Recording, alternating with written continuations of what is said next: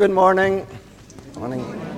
The Lord be with you. And also with you. A very warm welcome to our service this morning, which is morning prayer. And we especially welcome any visitors, anybody who's here for the first time or who hasn't been here for some time because of illness, or if you've returned from holidays. May the Lord bless you and keep you. I've returned from mine, so I have a sad countenance. As we welcome everybody this morning, we thank Jenny Smith and Martina Whiteside, who are the two lesson readers for us this morning, the Old Testament and the New Testament readings. Just to set our minds right, we remember words from Isaiah chapter 55, verse 6.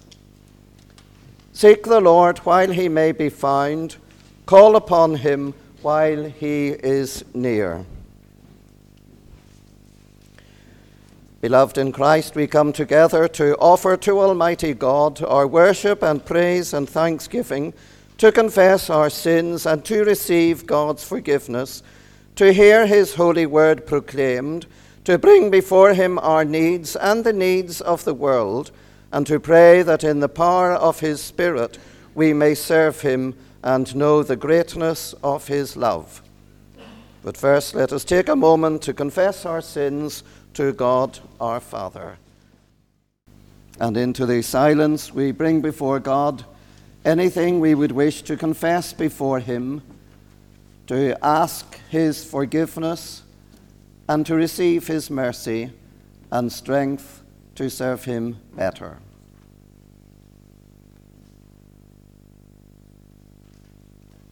And so together we confess.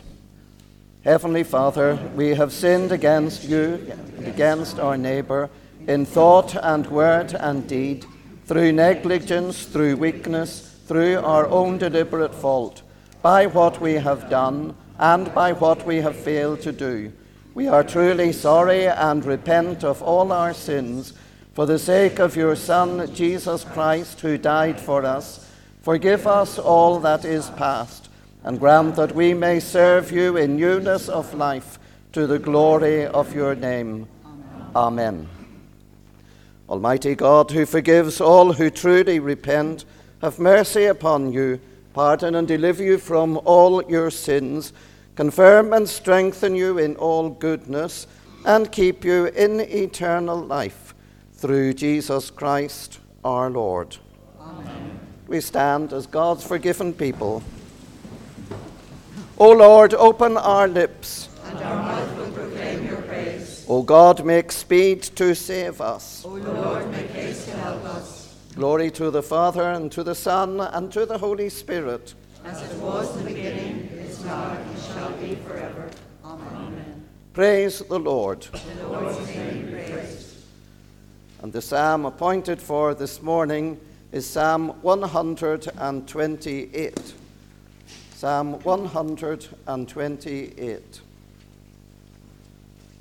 We say this psalm in alternate half verses. Blessed are all who fear the Lord, and walk in his ways. You shall eat the fruit of the toil of your hands. It shall go well with you, and happy shall you be. Your wife within your house shall be like a fruitful vine. Your children round your table like fresh olive branches. Thus shall the one be blessed who fears the Lord. The Lord from out of Zion bless you. That you may see Jerusalem in prosperity all the days of your life. May you see your children's children. And may there be peace upon Israel. Glory to the Father, and to the Son, and to the Holy Spirit. As it was in the beginning, is now, and shall be forever. Amen. We sit for the first reading. Our weekly readings have reminded us that Abraham and his family were immigrants. They sent back to their homeland to find wives for their sons. Jacob had met his beautiful cousin Rachel, but her father Laban manages to get his elder daughter married first, according to the custom. The Old Testament reading is from Genesis chapter 29, beginning at verse 15. Then Laban said to Jacob, "Because you are my kinsman, should you therefore serve me for nothing? Tell me, what shall your wages be?" Now Laban had 2 daughters. The name of the elder was Leah, and the name of the younger was Rachel. Leah's eyes were lovely, but Rachel was graceful and beautiful. Jacob loved Rachel. So he said, "I will serve you 7 years for your younger daughter Rachel." Laban said, "It's better that I give her to you than that I should give her to any other man. Stay with me." So Jacob served 7 years for Rachel, and they seemed to him but a few days because of the love that he had for her.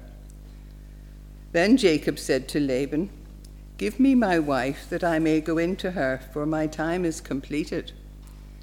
So Laban gathered together all the people of the place and made a feast. But in the evening he took his daughter Leah and brought her to Jacob, and he went in to her. Laban gave his maid Zilpah to his daughter Leah to be her maid. When morning came, it was Leah. And Jacob said to Laban, "What have you done to me? Did I not serve with you for Rachel? Why then have you deceived me?" Laban said, "This is not done in our country, giving the younger before the firstborn. Complete the week of this one, and we will give you the other one also, in return for serving me for another 7 years." Jacob did so and completed her week. Then Laban gave him his daughter Rachel as a wife. This is the word of the Lord. Thanks be to God. We stand as we say together the first part of the Te Deum Laudamus. We praise you, O God. We acclaim you as the Lord. All creation worship you, the Father everlasting. To you all angels, all the powers of heaven, the cherubim and seraphim sing in endless praise. Holy, holy, holy Lord, God of power and might, heaven and earth are full of your glory. The glorious company of apostles praise you. The noble fellowship of prophets praise you. The white-robed army of martyrs praise you. Throughout the world, the Holy Church acclaims you, Father of majesty unbounded, your true and only Son, worthy of all praise, the Holy Spirit, advocate and guide. Please be seated for the second reading. Most of Jesus' teaching about the kingdom of heaven came in parables. Not everyone could instantly understand them, but they were cherished by the first Christians. Here he gives 4 such illustrations to show the immense value and vast size of his kingdom. The New Testament reading is from Matthew, chapter 13, beginning at verse 31. He put before them another parable. The kingdom of heaven is like a mustard seed that someone took and sowed in his field. It is the smallest of all seeds, but when it has grown, it is the greatest of shrubs and becomes a tree, so that the birds of the air come and make nests in its branches. He told them another parable. The kingdom of heaven is like yeast that a woman took and mixed in with 3 measures of flour until all of it was leavened. The kingdom of heaven is like treasure hidden in a field, which someone found and hid. Then in his joy he goes and sells all that he has and buys that field. Again, the kingdom of heaven is like a merchant in search of fine pearls. On finding one pearl of great value, he went and sold all that he had and bought it.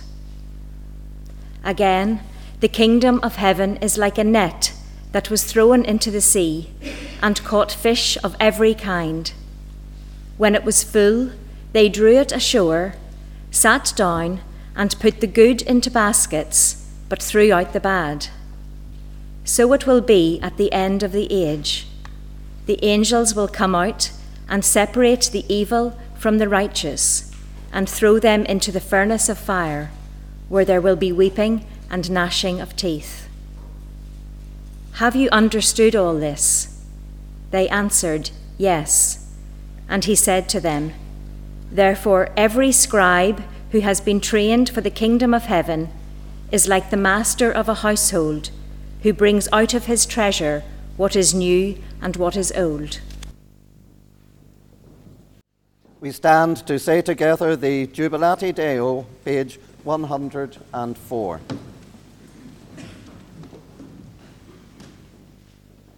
O shout to the Lord in triumph, all the earth. Serve the Lord with gladness, and come before his face with songs of joy. Know that the Lord, he is God.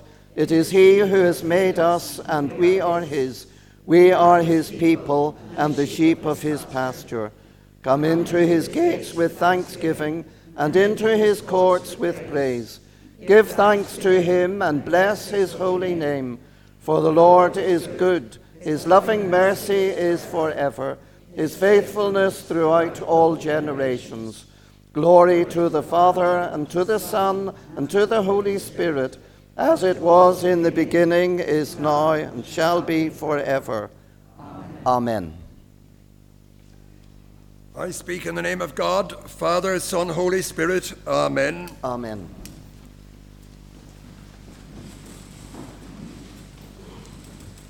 Words from the Scriptures from the Old Testament reading this morning. Laban had 2 daughters. The name of the elder was Leah, and the name of the younger was Rachel. In the early years of my ministry as rector in Gilnahirk and subsequently in Newtonards, the majority of wedding ceremonies in the community took place in church. Not only was it a more church-going era, but the only alternative in those days was the registry office, which was less photogenic and usually limited in space. Consequently, I could be, and indeed I was, overwhelmed by the number of weddings at which I was asked to officiate. The greatest number in 1 year when I was in Newtonards was 29. And I know a former church warden of mine is present this morning who's now living in this area, and church wardens in those days would have said there seemed to be another 5 or 6 to see you at the conclusion of this service. All that meant considerable preparation and many meetings with couples to enable me to get to know them well, to discuss with them their hopes and their expectations for a future, and often the reason they wish to marry in the first place in church with a Christian ceremony. As you and I realize, times have changed greatly. Now many opt for a secular ceremony in a hotel or elsewhere. With very rare exceptions, Church of Ireland clergy cannot officiate at a wedding ceremony outside a consecrated religious building. Of course, many couples live together for years without marrying. That is a simple statement of fact. Thankfully, we live in this country in a democracy where people have a perfect right to order their own lives, provided they abide by the laws of the land. Very often, I would ask a couple where they met. If they chose to tell me, it could vary, and you think about your own families as I mention some of these. We met at school, at work, at a social evening, and occasionally at a church event. I met my own wife at one of those occasions. And indeed, in the south of Ireland, and it shows how the world has changed. When I was a teenager, very often you would go to a service, maybe it was a Harvest Thanksgiving service, in the hope that the girl you fancied might be there and you would get chatting to them afterwards. Now and then when I asked a couple about where they met, they would say that they met across a crowded room and they knew that it was love at first sight. Love at first sight. The Bible gives us a few examples of that, but I will consecrate this morning for a few minutes on the story of Jacob and Rachel. We read that they met at a well, and we sense that romance was in the air almost immediately. However, this was to prove to be a very complex relationship in a very dysfunctional family, one, unfortunately, that was at war with itself. The central character, Jacob, had a dark side to him. Earlier in his life, encouraged by his mother, whose parenting skills, I have to say, were not great, he had deceived his father Isaac into giving him the birthright by impersonating his older brother Esau. That was an underhand thing to do. Just think of the bitterness that might result today if a family member was excluded from a will through deception. The outcome was that Jacob was forced to leave home as quickly as possible. He was advised to travel to the home of his uncle Laban, that was Rebekah's brother. But unfortunately, Laban was a man also lacking in principle. He was to play what we might call a dirty trick on Jacob. Jacob told Laban that he had fallen in love with his daughter Rachel. "That's okay," said Laban. "Work for me for 7 years and you can marry her." However, as we heard earlier, he reneged on that promise. In a sense, he deceived Jacob. And as you reflect on that, history, in a sense, was repeating itself. Poor Jacob found himself hitched up with the wrong woman, with Leah, who was Rachel's sister. Laban now told Jacob that he could marry Rachel if he worked for him for another 7 years. But such was Jacob's love for Rachel that he was prepared to wait. The story becomes very complex. In those days, polygamy was normal in Hebrew society. In other words, you could have more than one wife. And in the case of Jacob, we could say that he was to have 3 wives who bore him at least 12 sons. In time, his beloved Rachel gave him 2 of those sons, Joseph and Benjamin. Now, resulting from those complex relationships stemmed the family and the people known as the children of Israel. For Israel was another name for Jacob. This family was at the very center, therefore, of the Old Testament narrative. Now, maybe you can recall hearing or maybe singing the song. Certainly it was around about, maybe 40 years ago now, maybe even more than that love and marriage go together like a horse and carriage. Remember that song? A few of you do. Okay. Well, like that song, the Old and the New Testament go together.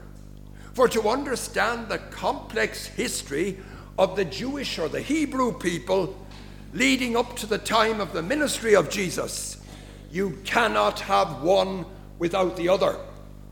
Now, sometimes people make the mistake of saying, well, anything that would have applied in the Old Testament times must apply still today. I, for one, and I'm not the only one, would question that. But I repeat what I said. You cannot have one without the other. As far as Jacob and Rachel were concerned, it was, as I suggested a little bit earlier, love at first sight. But that romantic story was to end in tragedy. For Rachel died in childbirth when Benjamin was born. Jacob's family story and history was not a happy one. When it came to deceit and treachery, Jacob's relatives were capable of the same deceit and the same underhand tricks as some families engage in to this very day. Just look at what some of Jacob's sons did to their brother Joseph out of jealousy and resentment. The story of Jacob, who became leader of a large family and subsequently informally of a nation, is one of a man who was to regret his treachery as a young adult. He was haunted by it, and he felt constantly punished by God. The words of my favorite psalm come to mind. O Lord, you have searched me out and known me. You know all my thoughts from afar. And perhaps we could describe that as a voice of conscience. This morning's New Testament reading, the parable of the mustard seed as told by Jesus, has something to contribute to the story of Jacob and his complex relationships. It is a fact that often we will reap what we sow. That parable includes a warning note. Make sure that we base our lives on good foundations so that we will not live to regret our foolishness. And that was a lesson that Jacob had to learn the hard way. Amen. Having heard the scriptures through the psalm, the Bible readings, and the canticles, and before we turn to the God who revealed himself through the scriptures, we confess that God, through the words of the Apostles' Creed, page 112. We stand.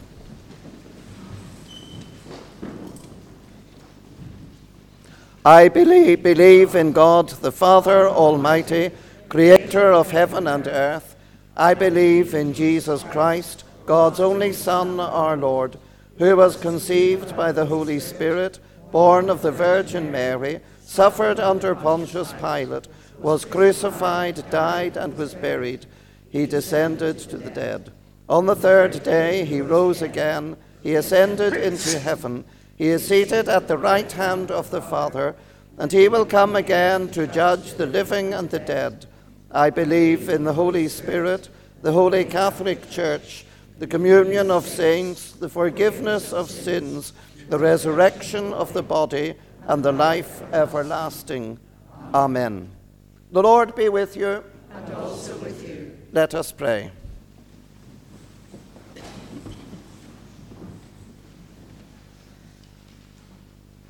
Lord, have mercy. Christ, have mercy. Lord, have mercy. Our Father in heaven, hallowed be your name. Your kingdom come. Your will be done on earth as in heaven. Give us today our daily bread. Forgive us our sins as we forgive those who sin against us. Lead us not into temptation, but deliver us from evil. For the kingdom, the power, and the glory are yours, now and forever. Amen. Show us your mercy, O Lord. O Lord, save the King. And grant his government wisdom. Let your ministers be clothed with righteousness. O Lord, save your people. Give peace in our time, O Lord. O God, make clean our hearts within us. The Collect of the Week. Blessed are you, O Lord, and blessed are those who observe and keep your law. Help us to seek you with our whole heart, to delight in your commandments, and to walk in the glorious liberty given us by your Son, Jesus Christ. Amen. And on page 114, we say together the first two prayers of morning prayer. O God, the author of peace and lover of concord, to know you is eternal life, and to serve you is perfect freedom. Defend us in all assaults of our enemies, that we, surely trusting in your protection, may not fear the power of any adversaries, through Jesus Christ our Lord. Amen. O Lord, our heavenly Father, almighty and ever-living God, we give you thanks for bringing us safely to this day. Keep us from falling into sin or running into danger, and in all things guide us to know and do your will, through Jesus Christ our Lord. We continue in prayer. And Lord, we come before you in prayer, mindful that whatever our current circumstances, you work only for our good. We bring before you anything for which we are thankful, anything that concerns us, and anyone who we know to be in special need of your loving care. We remember, Lord, that nothing can separate us from your love, and so may the knowledge of your unfailing provision give comfort to those experiencing the pain of bereavement. We pray for the McConnell family following the death of Christina, and we continue to think of the Tolan family in their recent loss. Amen. Amen. We pray, Lord, for your church across our world, in neighbouring communities, and here in St. Columba's. Help us as your people to live our lives as residents of your kingdom here on earth. Teach us to recognise that the lessons learnt through your parables are relevant for our lives today. Heavenly Father, you ask that each of us spread your gospel wherever we may be, and even the smallest word or action on our part can have huge impact for the lives and well-being of others. We give thanks for our rich history of faith, and in St. Columba's we look forward to reaching out further to others following the current church renovations. Help us, Lord, to appreciate what you have given to us and use this to share with others the power of your love. Amen. Amen. We continue to pray for all those experiencing violence and war. We remember also those whose lives have been changed irrevocably through devastating fires and extreme weather conditions. Help us to respond sympathetically and generously to those affected by events beyond their control. Teach us to live in a manner, Lord, that preserves the world we have been given for generations yet to come. Remind us that every thought and action has a consequence, and we should live mindful of our impact on others. These and all our prayers we offer in the name of God, Father, Son, and Holy Spirit. Amen.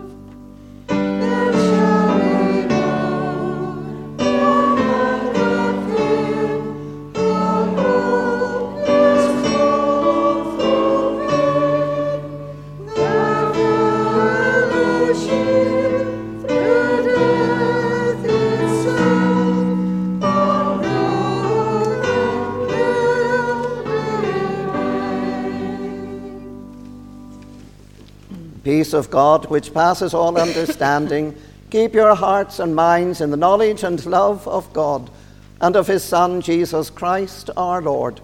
The blessing of God Almighty, the Father, the Son, and the Holy Spirit be with you and remain with you always. Amen. Amen. Go in peace to love and serve the Lord. In the name of Christ. Amen. Have a good day wherever you are and good week ahead, and may God guide you through it. Amen.